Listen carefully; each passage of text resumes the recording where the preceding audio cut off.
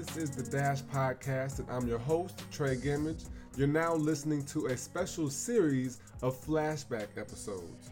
You have heard, or now you know, that we're in the middle of promoting Every Decision Counts, 8 lessons I wish they taught me in school. And as you'll hear over the next few weeks, each lesson was inspired by an episode of the Dash Podcast. So what I wanted to do is take those old episodes, episode 2, 3, 9, 12. I wanted to take those and just reintroduce them to you so you can understand some of the foundations of this book. I wanted you to get the perspective of the entirety of Every Decision Counts and understand where some of the inspiration from this book comes from. These episodes are still in their original format, so it has the same introduction, the same interview. I just wanted to do a little introduction for you here. So I hope you enjoy this flashback episode, and as always, I want to know and hear your comments and feedback. So leave a comment when you're done, share it with your friends, and help talk to us about why every decision counts.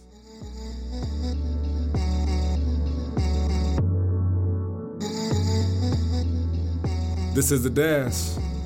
Without a home, I'm Trey Gimmage, and I'm glad you decided to listen today. Someone who's become a very good friend of mine, Joel Dawson, is joining me, and his story is one that's off the charts. Just 6 years ago, Joel was homeless. He fell upon some bad times and was contemplating suicide, had nothing left, only living off of his basic survival needs. But it was at the point when he got low enough that he decided it was time to change, and he walks us through that mindset of what it's like to be there and how to get out. And the way that he got out was by starting an insurance company out of a crack hotel in Louisiana. He was able to take his company from that one hotel to 11 different parishes or counties in the Louisiana area, and was so content on never going back and designing the life that he was going to live that he decided to only surround himself with positive people. Joel is also one of the top 20 speakers in the world, and today he uses his business as a way to help companies pitch their business to other investors, to other people interested in their companies. So there's a lot of takeaways from this, and it's a conversation I've never had before, and honestly, it's one of the most impactful conversations that I've had with a person ever in my life. So I hope that you enjoy this conversation and can take the time to really dissect the information. You can find the top takeaways, quotes, and side notes at treygamage.com/podcast. Hope you enjoy the show. This is The Dash.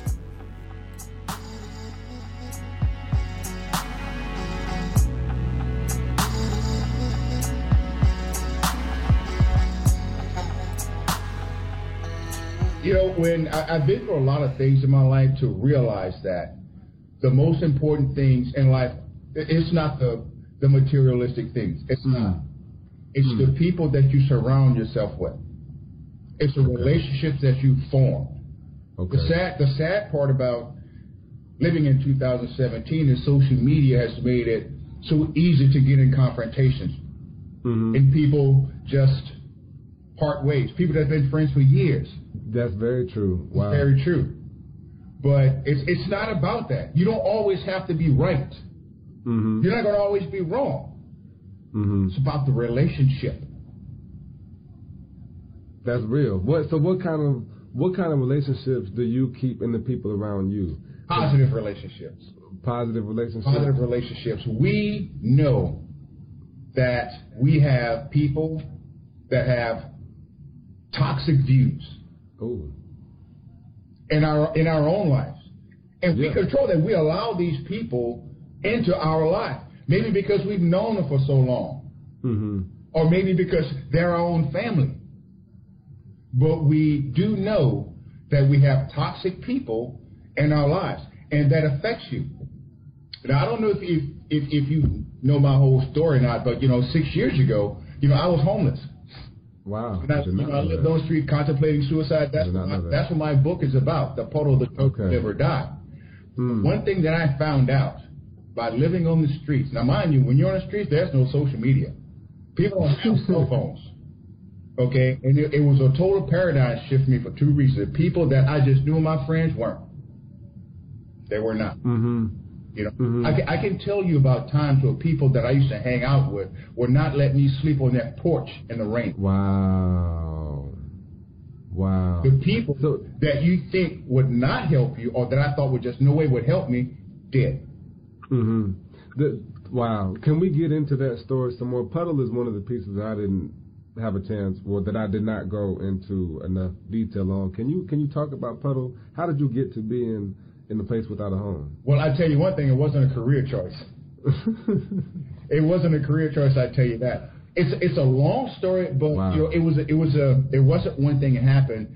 It was a string of events. But just like I say in the book, it was bad choices, bad karma, and good old fashioned bad luck, all wrapped up together. So we're gonna have to go out and get Puddle. Yeah, that's a must-read book. We might turn that one into a movie. You know, this summer before the World Championship, I had and matter of fact, in November. So the summer before the World Championship, I had a chance to live in Charleston for 6 weeks. I was about a block away from King Street. That's where I'm at right now. Exactly. I was at the College of Charleston, so I was right there. It's a very convenient place to be for 6 weeks and to work on speechcraftery and whatnot. But there was a man named Byron there, and the first day that I was in Charleston, I slept on this college bed, this college twin bed, and I woke up with a crick in my neck. So I walked outside to go to Walgreens and get some cereal in the morning, and Byron comes up to me and says, "Say, man, is it going to be a good day or a long day?" And that one question right there from a man, I could tell he was homeless. He had a large shirt on. He did have a bike, so I think he had some friends he was staying with, but you could tell he didn't have a job, he didn't have a home. But for him to ask me if I was going to have a good day or a long day, I had no choice but to cheer up. And going along with that, in November I had a chance to work with the Civic Education Project, which is a service learning group out of Northwestern that this time we took suburban youth and we allowed them to hear from the Chicago Homeless Coalition. And so a lot of people are misconstrued on the conception of people without homes, and that they're drug addicts, or that they're beat, or that they're just horrible people, and that's not the case. So, you know, I can, and you know, that's what I thought, and that's why I was so embarrassed when it first happened. I met people that had doctor's degrees, master's degrees. You know, just an unstring of 40. Yeah. Let me tell you about this one story. And now, me and this guy, okay. Now I'm going to let you publish. Me and this guy we're sitting down on the sidewalk. Right. Okay. I got a 40 ounce of beer. I don't drink anymore. He had a bottle of Thunderbird, some kind of cheap wine, the wine that, you know, the traditional which you're supposed to have when you're homeless. Right. Okay. And every once in a while, you know, those types of conversations come up. This is what happened. He was from up north, maybe Missouri, St. Louis, somewhere up north. But he was working in the oil and gas industry in Louisiana, which a lot of people from all over the country come to work, because you stay a month out in the Gulf, you go back for 2 weeks or a month or whatever, you know, so you can pretty much live anywhere you want. There's like no commute. Okay. Oil fields going down. This is in the 70s. It always fluctuate up, down, and they had these spans of, you know, years, like right now, where the industry is just dead. Okay, so and we all working in the industry, we all know that. So what do? We try to work as much as we possibly can. So he was getting ready to come back down to Louisiana to work. Okay, because he had been out of work for a long time, and they called him to come. He used all his money to catch a bus. Wow. From, I think it was St. Louis, from here to Louisiana. His wife told him, "Don't go. Do not go. If you leave, we're getting a divorce." Now, he was married with a young little girl. He said, "I have no choice. I got to go make this money for us. Let's talk about this when I get back." Okay? So he leaves with all the money, because he had told her to go stay at mom's house or dad's house, go stay at a relative's house, because I'm going to make money. It's going to be okay. He gets all the way down here to Louisiana, and they fired him. He takes the last little change that he's got to call his wife, and she had been killed in a car accident. Oh, my goodness. His whole... Oh, my goodness. Wow. And he was able to overcome that. Wow. Wow, that gave me goosebumps. That's a plot twist for you. So where is... Oh, goodness. Where is the mindset when you're without a home, when you're sleeping on the street, when you're out in the cold and the rain? Where is your head at mentally? To you have as your quote, adversity is life's best teacher. How could you possibly? And I know that you probably have learned. I know that you have worked. Life success in life is like a pendulum. The more horrid and wretched things that you face, the more success and abundance that you can experience. Yeah. So where was your head at that time? All the way at the bottom when there was nowhere left to go, man. But up.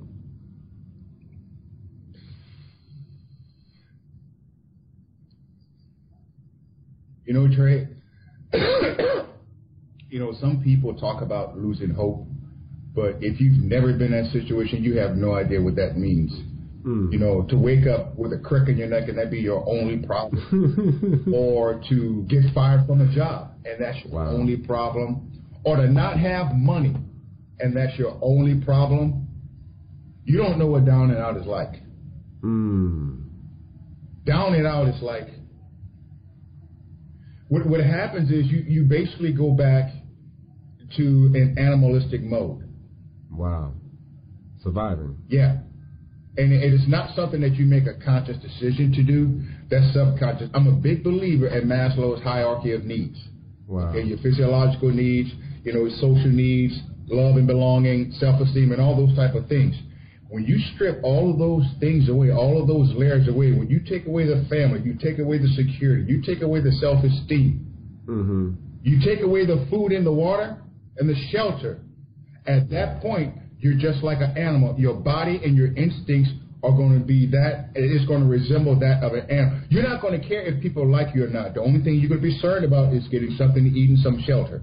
That's it. That's as far as your mind will go. Your mind will not allow you to think and, you know, say, oh, I'm sad, or I'm having a bad day. No, you're thinking about where's that next meal at? How can I get that next meal? When I say get that next meal, I don't necessarily mean pay for it. So, wow. How many items? Sometimes I'll see people. I do know some people that don't have a home, but they have a place to stay. They have a cousin, or I didn't have any of that. What did you have? Did you have anything? Did you have a storage unit? Did you have a backpack? I had a backpack. Wow. I had a backpack. I had a hoodie. And when it first happened, at first I was living in this old abandoned trailer. Got kicked out of that. So, and this is where the book starts. I said, well, you know, I got to find somewhere to sleep. Now, here's the thing. I'm not even thinking, oh, wow, my God, I'm homeless. I don't have any money. The first thing, animal instinct. I got to find somewhere to stay because it was during the wintertime. So there was an old school, the school I went to in elementary school. Okay? It was a big school, so I'm thinking, well, which way is the wind blowing? I'm going to have to go on the leeward side. Okay? So I took just a bunch of leaves because I had to break that I do know from the military. You have to break the contact if you want to have any chance of warming up. Because, you know, the ground is like, it'll just suck all of the body heat out of you. So I would just pile leaves up. And I kind of just sat up like this with my back against a wall between that and some stairs. It was like a brick set of stairs. Okay? So I had my bag and I had a butcher's knife about this big. Wow. And I would tell people try to rob homes just for kicks, remember? They take everybody's down and out. The person you don't want to mess with is somebody that's in that animalistic mode. Okay? So I would take my knife and I would stick it in my sleeve like this, and I would sleep like this. And I spread leaves all around. The ends come from the military. So if anybody was walking up on me, I can hear them. So that's where my mindset was. That's literal survival. That's like setting up a booby trap and making sure that you're aware. You're probably sleeping light. What did you learn about yourself at that time? Well, I had I don't want to call it a revelation, but I'll tell you the story. At this particular time, I wasn't sleeping on the streets. I was in a homeless shelter. Okay, and this was a homeless shelter for veterans. Now, a homeless shelter for veterans is a little different from your normal homeless shelter. There's a lot of screaming at night. Pretty sure you know why. PTSD. So I got tired of hearing their screams, and I'm sure they got tired of hearing mine. So what I would do is I would sleep during the day, just kind of walk around at night. One particular night, it was like maybe 2 or 3 o'clock in the morning, I'm on my way back to the shelter, and it started to rain. And there was this abandoned building that had this awning on it. So I just kind of stood under the awning until it finished raining. And it was at that moment that I just happened to look. It was an old department store. And I looked back, and I saw myself clearly for the first time. I had been in a bath in probably about 2 weeks. Hair was all over I can't say all over because I don't grow much hair. But it was just real scraggly looking, just a mess. And I asked myself, I said, how did I get here? What did I do so wrong to deserve this? I wasn't a bad kid. Served my country, never been in trouble. Why me? What did I do? Right. So now it stopped raining, but I just kind of sat there and I sat on the sidewalk, just thinking. And for the first time, I started praying. I looked up to the heaven and I said, God, I can't continue to live my life like this, and I need your help. I need you to send me a sign that you're going to help me. Well, as I said that, there was a truck coming. And that truck hit a puddle of water. Water, mud, gravel. I said, that's it. That's it. It's over. Wow. That was the moment when you decided to get out? No. That was the moment that I said, I'm going to end it myself. There was a bridge about 2 blocks away. So I walked to that bridge. And by the way, if you're homeless, you don't have the best strength in the world. They had like this cage over it. And I knew I couldn't get over that cage. Yeah. But there was a stairwell. Walked up to that stairwell and I looked down right on the concrete, about 70 feet in the air straight down. Yeah, that'll do it. And I heard a voice just as clear as you and I talking say, so what's it going to be, Joel? Do you want to live or do you want to die? And I wasn't afraid. I just kind of stood as if I was in McDonald's looking at the menu. Just kind of. I said, you know what? I said I want to live. But I am not going back to that old life ever again. Never. So I started walking back down, and that was the change. I made 3 decisions before I got off of that bridge. I said, number 1, that I would never, ever, and I don't know what I'm going to do, but I would never, ever, ever let anybody or any of life's circumstances take the control of my life ever again. The second decision I made is to realize, the second one, I wanted to be an entrepreneur. I wanted to own my own business because that's what started everything in the beginning. I said, I'm not giving my heart and soul to another company just for them to fire me and go home to their families. I'm not doing that ever again. The third thing I realized was this, and as I told you before, regardless of what you see on television, Trey, regardless of what you see on social media, there's a lot of good people in this world. It took me being homeless to realize that. So this is what I said. From now on, regardless of who I meet, anytime I meet somebody new for the first time, at the end of the day, I want them to be glad that they met me. That's it. Wow, you might make me tear up for a second, man. That's I can't even, get my words out right now. I think I didn't realize all this about your story. I'm gonna have to go ahead and buy a puddle as soon as we get off the phone here tonight, off of Skype here tonight. Yeah, it's on Amazon right now. You can get it. Okay, that's for your viewers as well. I'm gonna make sure everybody gets it. Yeah, I'm gonna make sure everybody gets it. So you've been through a lot. Was that the most adversity that you had been through? Was that the deepest? Because you were in the Marines too, and you grew up in Mississippi. And I didn't grow up in Mississippi. My family did. I grew up in Louisiana. But I would probably say, it was different.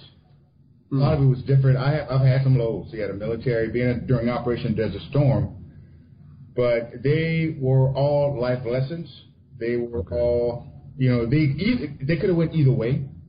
Right. But that was a lesson to be learned in each scenario. Mm-hmm. And so that made me think of, looking at your quote here, to be good takes commitment, to be great takes a sacrifice. I can see that's you. That's you. You were committed to having entrepreneurship. You were committed to having these things, and that's good. But you also got to a point where you were so low that you had nothing left to sacrifice but your life. Yeah. That's how low that was. You had nothing else to sacrifice for your life, and in 6 years coming from that to be Jay Dawson Speaks and to be a top 20 speaker in the world. How did you keep yourself from going back there?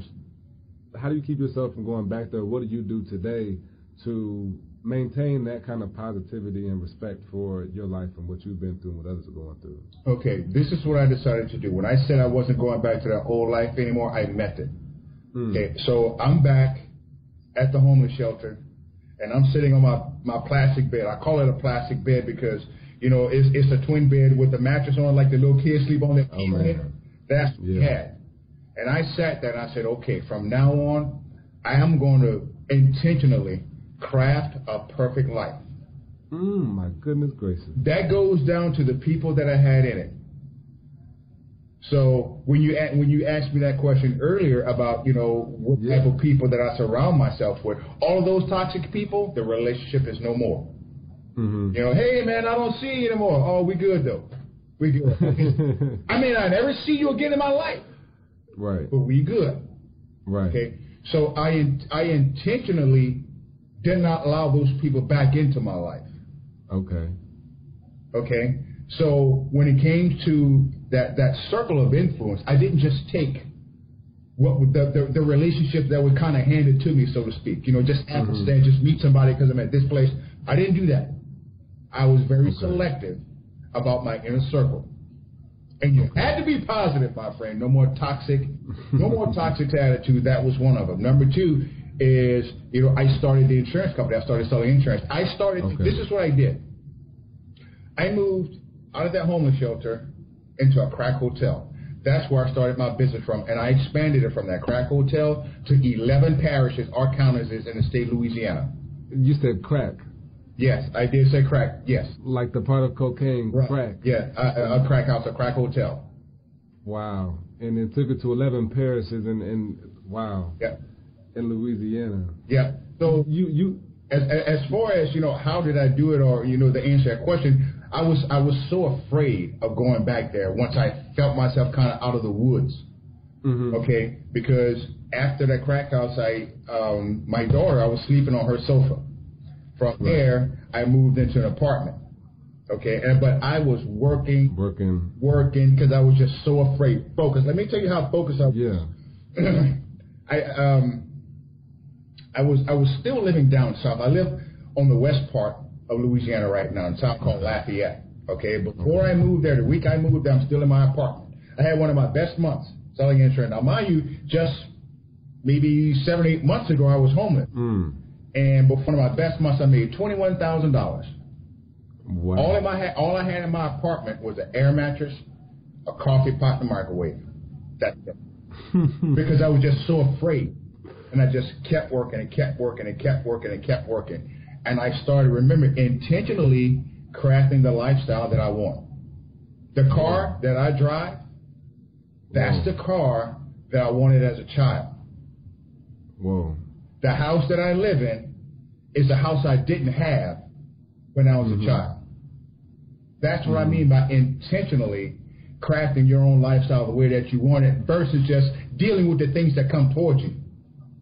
Right. So do I have to be a Marine and to be homeless and to hit all these lows in order to create and craft my life? No. I hope it never happens to you.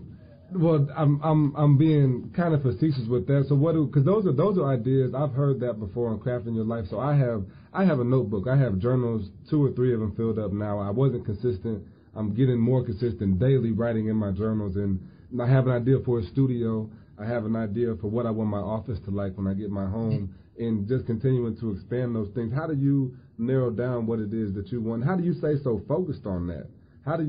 what can I do if I haven't been through these things and I haven't lost everything? What do I do, or what do you do now to keep that same drive? Okay, I got to answer this two different ways. I'm going to tell you why it happened for me and why you don't. Emotion. One of the best books I've ever read over the last couple of years was a book by Vikas Jingra. He was, I think, 2007 or 2008 world champion. He wrote a book called Emote. Okay, it's a book on emotions and how we as human beings, how we react to certain emotions. Okay. Now, there's 6 core emotions: happiness, sadness, fear, anger, disgust, and surprise. These are the core emotions. There's a lot of different variations. Women have 1 million different variations. Okay. Sorry, ladies. But what happens is, anytime you're in a deep emotion, it causes 2 things to happen. Number 1, it enhances your long-term memory. Number 2, it causes you to act.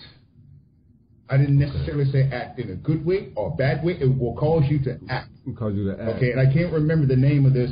It was a mafia movie. I think it was, I want to say it was Hoodlums. No, it wasn't Hoodlums.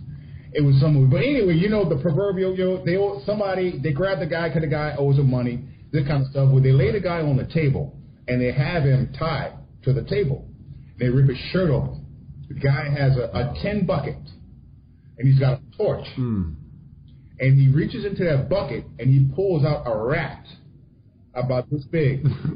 The Fast and the Furious. Too Fast, Too Furious. That's what it was? One of those. Too Fast, Too Furious, where he puts the rat on his chest. And for those people, I'm going to go ahead and say, Trey already know what I'm talking about, so I'm going to go ahead and tell the story anyway, but I'll make it really short.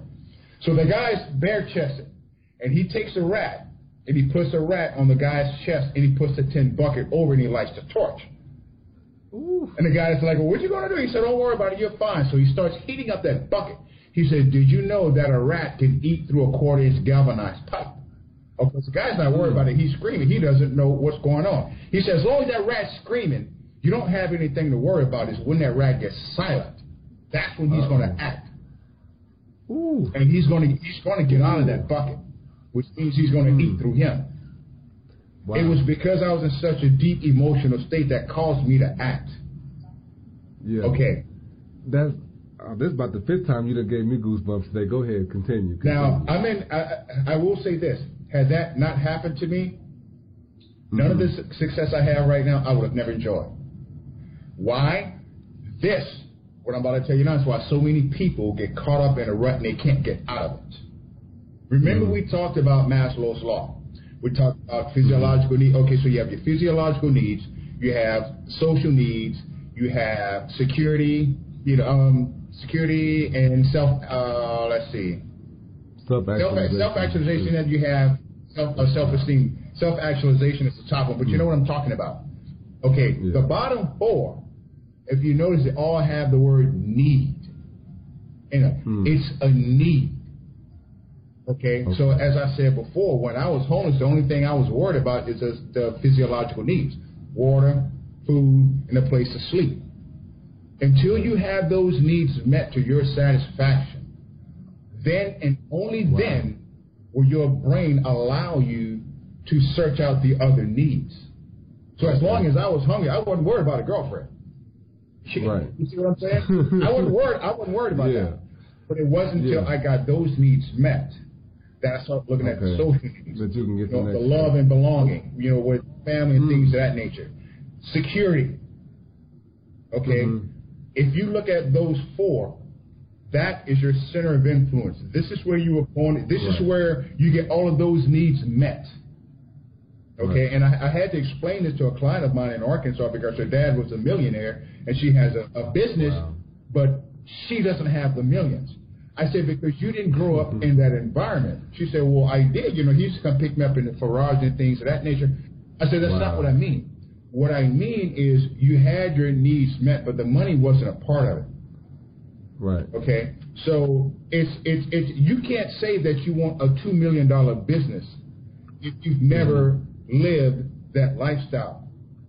Okay, what you're comfortable with subconsciously, and like I said, subconsciously, those needs are already met. You know, the $2 million, that doesn't play a part in it because that was never, it's not a need for you. That's a want. It's a nice to have, but it's not a need. Yeah. Your needs are met in your circle of influence.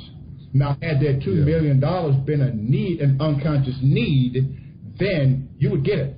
I worked with this guy when I was in Chicago, and I was a financial advisor for America. Well, it was American Express at the time. And we had 34 advisors. And this one particular guy, there was like maybe, I think there's like maybe 40 offices in the Chicago area. He was the #1 advisor in the whole Chicago area. Now, that's really big. It's really big, okay? Because if each office you figure has between 20 and 30, you're talking about hundreds. He was the #1 agent. He worked like a dog. Nobody was even close to him. He would work. He would be in the office when we got in there. He would be in there when we left. He would be there on the weekends, even on Sunday. He had his wife come, and she would work. We were at a Christmas party, and I asked her, you know, because he was at the Christmas party talking about work. So I asked him, I was like, well, why does he work like that? She said, well, because he makes about $200,000 a year. It's like, she said, but he was used to making $2.5 million. So to him, he was broke. That was a lot of money to us in our circle of influence. But him in his circle of influence, he was dead broke. That's why he was hustling like that. So you see, that $2 million, that's a need for him. Okay. Does that make sense now? That makes up that opens up different kind of cuts. So before, and I'll go to something that we both can relate to. Before the World Championship of Public Speaking, it was hard to see myself as a world-class speaker. It didn't make sense to say that. But since that's the company I keep now, you know, that's the company, that's the people I communicate with, the people I talk to have their own, yourself, Josephine, Dan Martin, you know, everybody is they have their company and their influence. So it makes me, you know, my point right now and what I hear Tony Robbins or the people I listen to stay motivated, you have to leverage your why or leverage your purpose. So you have to, in order to change, in order to act, like you say, in order for me to really shift my focus and constantly stay on this path, I have to gain leverage on that situation. And it has to hurt bad enough for me to have to follow through on what I want. And if it doesn't hurt bad enough, then I won't have it. And exactly. And I'm going to tell you how to do it. I'm going to tell you how to do it. I'm going to tell you how to leverage it. But I got to tell you this old story again. You know, I'm from South Louisiana. We like stories. Please, come on. Keep it coming. These two guys live across the bayou from each other. Bayous, you know, everybody's got bayous down there. Up the bayou, down the bayou, whatever. Two older guys. Every morning, one guy walks over to the other guy's house. They're sitting there drinking coffee. He's got a dog laying on the side. Old hound dog. And the dog just goes on for like 2 or 3 days. You know, so the guy comes over one morning, sitting there, and the dog just sitting there, sitting in the same spot. Same spot. The dog just, So he finally asked him, he said, what's the matter with your dog? He said, he's sitting on a nail. He said, well, why don't he get off? He said, because it doesn't hurt him bad enough. Oh, man. You saw that one coming. Oh, man. Here's the thing. Yeah. If you know, and this is what you have to know and you have to realize. If you want to make $1 million. I'm just throwing a figure out there. Or if you want to be a world champion or whatever is your end goal in life. Or a great mother or a great mother, brother. Great father. Whatever. Okay? You have to realize that, number one, it's not in your circle. It's not in your comfort zone. You know why? Because you'd have found it already. It's not there. You have to realize that you have to go outside of it. You have to go outside your comfort zone in anything outside your circle of influence. That means, you know, since we were talking about competing, now we're talking about competing on the world stage versus in your club. Because if you want to be one of the best speakers, then guess what? They're not in your club.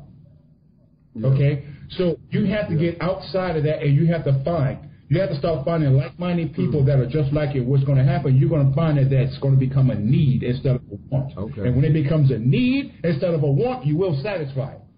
Plain and simple, you will satisfy it. Come on, Joel. Come on. You about to get me going. Please keep going, because it's a great thing because people find every excuse not to. You know, I'm just too comfortable or I'm not willing is what I heard the other day at Toastmasters. Somebody said either I'm not comfortable or I'm too comfortable or I'm not willing to change. it's one of those two things. And so even myself, one of my students, matter of fact, a couple months ago said that he wanted to run for office. I said, what office? And he was hesitant to say president. I said, now look, you're 18 years old. You have 20 years before you can even run. You know, there's nobody better suited to be the president than you right now. The best place would be for you to start is just to figure out, you know what you want to be, the president. Surround yourself by presidents. Pick up a biography of your favorite. You got it. And just so for people, and you brought that answer out because I was like, man, how do you start, Joel? How do you start? And it's going to the absolute square minimum tip. Like, who does something that I enjoy watching, that I like doing? Who does that, and how did they get started? Just looking at what they do. Is that something that you did? When it comes to what? Speaking or? So when you came out of, when you were done being homeless, if that's what you say, I don't know if that would be the correct way to term that. You started your insurance business. How long did you have that before you transitioned to full-time speaking? Not long. Well, about 2 years. I didn't take speaking seriously. I didn't really take that serious until after that first loss that I told you about. When I decided that I wanted to basically, this is something I wanted to do, because before it was all about me. It was all about me. It wasn't about you. It was about me. It was about the trophy. You know, and I realized that, you know, that's not what life is all about. It's not. Yeah. So what I did was, she's no longer, she relocated to Florida, but she became my mentor very early, right after that. And, you know, she was already a DTM. She was already a professional speaker. So I went from, you know, a small mindset to living in her world, so to speak. And I knew that's what I needed, to live in her world, because her expectations were different than mine. Yeah. You know, my expectations were, you know, getting speaking engagement just so I could go talk to you. But she getting paid $8,000 per gig. Woo! Woo! When she told me that, that's what I said. Woo! So as you can see, that changed. And the more I hung around her, now here's the thing, I did it deliberately because we lived 2.5 hours away, and I drove because I wanted her in my circle. I wanted to. You have to have that presence, exactly. Know, like, and trust, be around. Exactly, because as long as I was in my circle, getting my needs met, that's a nice to have. It is, right. But when I got her circle, that became a need. And the only way that I was going to get that, and this is what she told me, she said, you have to start speaking, you have to get good at it. I said, done. Okay. Done. Yeah, and you are very good at it. But this is what I did. I got a camera. I didn't have any furniture in my living room because I had moved there. I just moved. So my living room was my stage. I had a video camera on this side. I had a video camera on that side. And on my wall, there's still there for sentimental reasons. I had pieces of paper that was, you know, they just taped up speaking notes, you know, don't pace, eye contact, you know, watch your body, things of that nature. And that's what I did, because I became committed to be getting good. Why? Because I wanted an $8,000 check. Wow. That's why. You wanted it that bad. Yes. I'm itching myself for that. And one of the things that I like to do and what helped me try to say, like, I like to say, try and stay ahead of the curve. So I started asking my dad about taxes when I was 17, and I talked to people about relationships. How do you stay married? I just want to ask the questions before I get faced with the situation myself. So that's learning from you in that perspective goes a long way to helping me pick up those things going forward. In Toastmasters, so I knew I wanted to be a speaker and still didn't take it seriously, not because I didn't want to, but I didn't know how to. So preparing for my club meetings, I had 2 weeks between each meeting, but I would take 1 week to prepare, and really it would be an outline and then softly put it together over the next 4 or 5 days. But as we got into competition, it started with 900 words and finished with like 700 words. And my first speech to my fourth, completely different speech. And then I worked, like the summer, I probably completed at least 100 hours of training from past world championships. And I just, from Darren Hardy to Lance Miller to just so much stuff I figured out how to write better. I figured out how to edit. I figured out so much stuff. And then when we got to the World Championship, I didn't have to win to have the reward. Yes. I learned so much in that process. Like now I know how to take my time to write a speech, and I know that when I write a speech, it's not done. I know how to go back through and edit it, let it sit, come back to it, and do those things. What kind of work do you have to put in to do that full time? You are a full-time speaker, a place that I want to go to. This is what I want to do full-time. How did you get there? Do the same thing you did for the World Championship. Exact same thing. Love the process? Yep. Love the process. Get good at it. And start speaking. You already, do some speaking. Just keep doing it. Because it's one of these things where it's not you're selling yourself. It's not like you're selling a tangible product. And it's weird to be a brand. Yes. So that's a different thing. So just keep building your brand. Build a good brand. Okay. Build a good quality brand. I promise you that's going to take you a long way. Building a good and I say that because I don't do any advertising. I don't do any advertising. I'm not a social media type guy. But the one thing that I did, and this is where you're heads and shoulders above everybody else.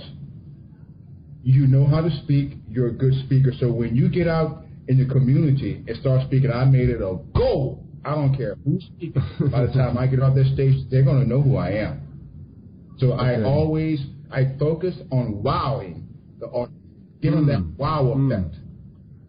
Really give them something to take home in the box with them. Exactly. And your speaking engagement is going to come right after that. And when I say right after that, I mean like right after you walk right off the stage. Right off the stage. Yeah. That's where the majority of my speaking engagement come. Right after I've spoken. And that's how simple it is. That's how simple. That's how Bob Burke, I forgot who pointed me in this direction. Matter of fact, it was at Toastmasters World Championship. There was Fred Robertson, who was from Jamaica, was there, and he pointed me in the direction of Bob Burke's book, The Go-Giver. And the book, the culmination of the book is summed up with, it was 5 strategies to stratospheric business success. And the overarching goal and value of the book was to add value. Yep. And you do that by adding yourself, by giving more than 50%. It's not saying, okay, let's make sure that me and you split this just right down the middle. I'm going to do my part to give you more. Right. And I want you to feel every time that we interact, it's a genuine, it's an authentic conversation. It's not anything extra than that. I just want to add value and receive value too, because that's a part of it. You can't only give and not receive. So it's adding value. Is that a thing that obviously that's a thing that you do in your business? Why training salespeople how to pitch themselves? Why do it? Yeah. Why is that your niche? That's a good niche, and I like because it. that came to me. This is one thing you can't do, and this is where a lot of people fail in business, just in general. Mm-hmm. When I first started, okay, I am going to be a professional speaker. I am going to speak and train on nonverbal communication. I loved it. But it's not about what I love. Okay? Yeah. It's all about the demand. So I wasn't getting a lot of demand for it. But I was still just speaking. Right. And then I met somebody who asked me to come to an event with him, which I did. He asked me to kind of help out with something, and basically what it was just helping these guys write a 5-minute speech. They call it a pitch. Okay, now my sales background is like, well, this is not how you sell somebody on something. Okay, so when I helped them with that, the demand started to come. So it's not about what I wanted to teach; it's about where the demand was. Okay, so I ended up doing sales training and pitch training because that's where the demand was for me personally. So the advice I would give you, just start with a shotgun approach. You're very good. You can speak on a lot of different things. See who keeps calling you back. Okay. What type of industry it's in? Is it a corporation or organization, a specific day or whatever? Do some research on that. Who keeps calling me back? Right. Okay. Right. That's where your demand is. You're picking up what I'm putting down.